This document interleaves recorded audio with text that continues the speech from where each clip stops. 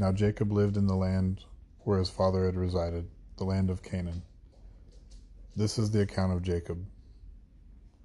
When Joseph was 17 years old, he was tending the flock with his brothers, the sons of his father's wives, Bilhah and Zilpah, and he brought their father a bad report about them.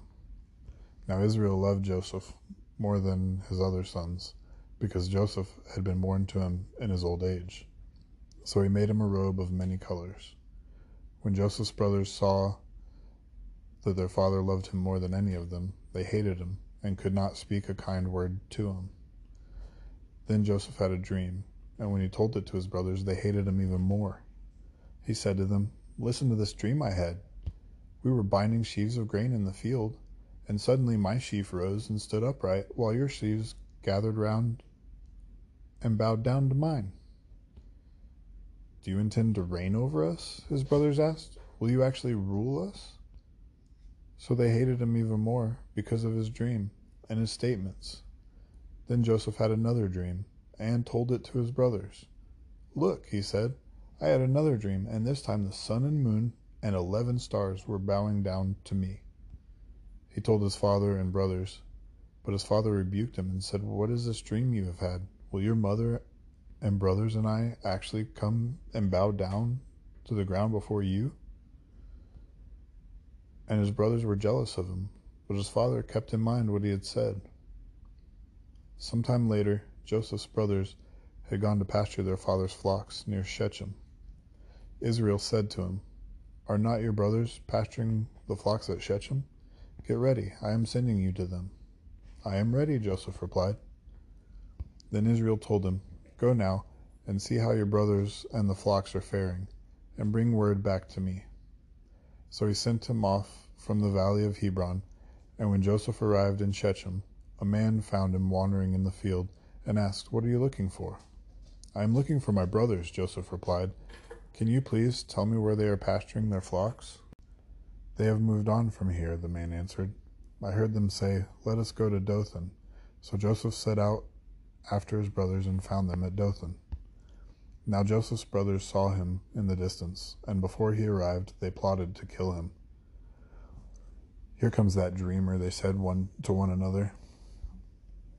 "Come now, let us kill him and throw him into one of the pits. We can say that a vicious animal has devoured him.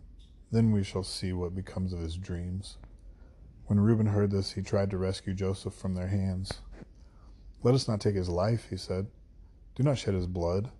Throw him into this pit in the wilderness, but do not lay a hand on him." Reuben said this so that he could rescue Joseph from their hands and return him to his father. So when Joseph came to his brothers, they stripped him of his robe, the robe of many colors he was wearing, and they took him and threw him into the pit. Now the pit was empty with no water in it. And as they sat down to eat a meal, they looked up and saw a caravan of Ishmaelites coming from Gilead. Their camels were carrying spices, balm, and myrrh on their way down to Egypt. Then Judah said to his brothers, "What profit will we gain if we kill our brother and cover up his blood? Come, let us sell him to the Ishmaelites, but not lay a hand on him, for he is our brother, our own flesh." And they agreed. So when the Midianite traders passed by, his brothers pulled Joseph out of the pit and sold him for 20 shekels of silver to the Ishmaelites, who took him to Egypt. When Reuben returned to the pit and saw that Joseph was not there, he tore his clothes, returned to his brothers, and said, "The boy is gone. What am I going to do?" Then they took Joseph's robe, slaughtered a young goat, and dipped the robe in its blood. They sent the robe of many colors to their father and said, "We found this. Examine it to see whether it is your son's robe or not." His father recognized it and said, "It is my son's robe. A vicious animal has devoured him. Joseph has surely been torn to pieces." Then Jacob tore his clothes, put sackcloth around his waist, and mourned for his son many days. All his sons and daughters tried to comfort him, but he refused to be comforted. "No," he said, "I will go down to Sheol mourning for my son." So his father wept for him. Meanwhile, the Midianites sold Joseph in Egypt to Potiphar, an officer of Pharaoh and captain of the guard. About that time, Judah left his brothers and settled near a man named Hira, an Adullamite. There Judah saw the daughter of a Canaanite man named Shua, and he took her as a wife and slept with her. So she conceived and gave birth to a son, and Judah named him Again she conceived and gave birth to a son, and she named him Onan. Then she gave birth to another son and named him Shelah. It was at Shezib that she gave birth to him. Now Judah acquired a wife for his firstborn, and her name was Tamar. But Judah's firstborn, was wicked in the sight of the Lord, so the Lord put him to death. Then Judah said to Onan, "Sleep with your brother's wife, perform your duty as her brother-in-law, and raise up offspring for your brother." But Onan knew that the offspring would not belong to him. So whenever he would sleep with his brother's wife, he would spill his seed on the ground, so that he would not produce offspring for his brother. What he did was wicked in the sight of the Lord. So he put Onan to death as well. Then Judah said to his daughter-in-law, Tamar, "Live as a widow in your father's house until my son Shelah grows up." For he thought, he may die too, like his brothers. So Tamar went to live in her father's house. After a long time, Judah's wife, the daughter of Shua, died. When Judah had finished mourning, he and his friend Hira, the Adullamite, went up to his sheep shearers at Timnah. When Tamar was told, "Your father-in-law is going up to Timnah to shear his sheep," she removed her widow's garments, covered her face with a veil to disguise herself, and sat at the entrance to Enaim, which is on the way to Timnah. For she saw that although Shelah had grown up, she had not been given to him as a wife. When Judah saw her, he thought she was a prostitute, because she had covered her face. Not realizing that she was his daughter-in-law, he went over to her and said, "Come now, let me sleep with you." "What will you give me for sleeping with you?" she inquired. "I will send you a young goat from my flock," Judah answered. But she replied, "Only if you leave me something as a pledge until you send it." "What pledge should I give you?" he asked. She answered, "Your seal and your cord, and the staff in your hand." So he gave them to her and slept with her, and she became pregnant by him. Then Tamar got up and departed, and she removed her veil and put on her widow's garments again.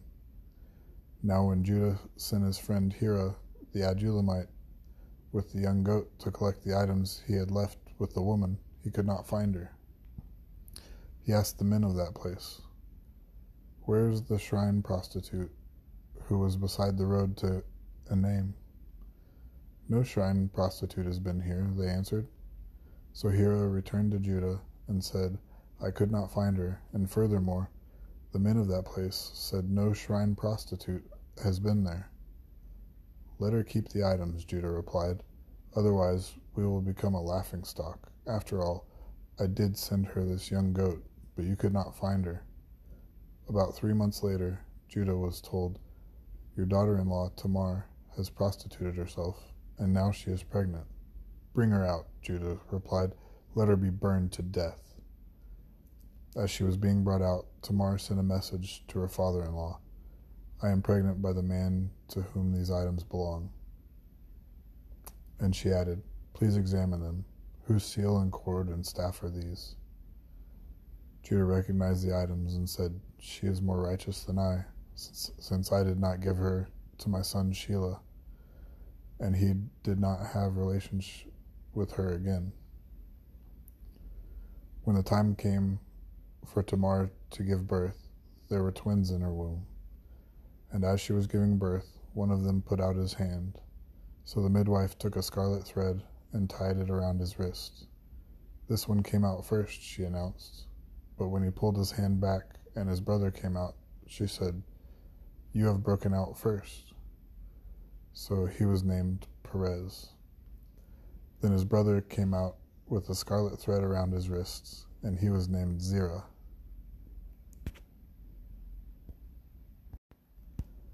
Meanwhile, Joseph had been taken down to Egypt, where an Egyptian named Potiphar, an officer of Pharaoh and captain of the guard, bought him from the Ishmaelites, who had taken him there. And the Lord was with Joseph, and he became a successful man, serving in the household of his Egyptian master. When his master saw that the Lord was with him and made him prosper in all he did, Joseph found favor in his sight and became his personal attendant. Potiphar put him in charge of his household and entrusted him with everything he owned. From the time that he put Joseph in charge of his household and all he owned, the Lord blessed the Egyptian's household on account of him. The Lord's blessing was on everything he owned, both in his house and in his field. So Potiphar left all that he owned in Joseph's care. He did not concern himself with anything except the food he ate. Now Joseph was well built and handsome, and after some time his master's wife cast her eyes upon Joseph and said, "Sleep with me." But he refused. "Look," he said to his master's wife, "with me here, my master does not concern himself with anything in his house, and has entrusted everything he owns to my care. No one in this house is greater than I am. He has withheld nothing from me except you, because you are his wife. So how could I do such a great evil and sin against God?" Although Potiphar's wife spoke to Joseph day after day, he refused to go to bed with her or even be near her. One day, however, Joseph went into the house to attend to his work, and not a single household servant was inside. She grabbed Joseph by his cloak and said, "Sleep with me." But leaving his cloak in her hand, he escaped and ran outside. When she saw that he had left his cloak in her hand and ran out of the house, she called her household servants.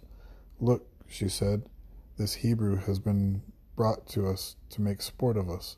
He came to me so he could sleep with me, but I screamed as loud as I could.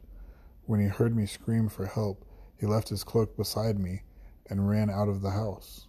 So Potiphar's wife kept Joseph's cloak beside her until his master came home. Then she told him the same story. "The Hebrew slave you brought us came to me to make sport of me, but when I screamed for help, he left his cloak beside me and ran out of the house."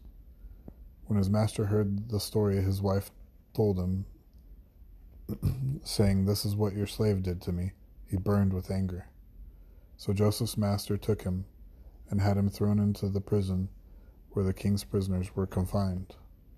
While Joseph was there in the prison, the Lord was with him and extended kindness to him, granting him a favor in the eyes of the prison warden.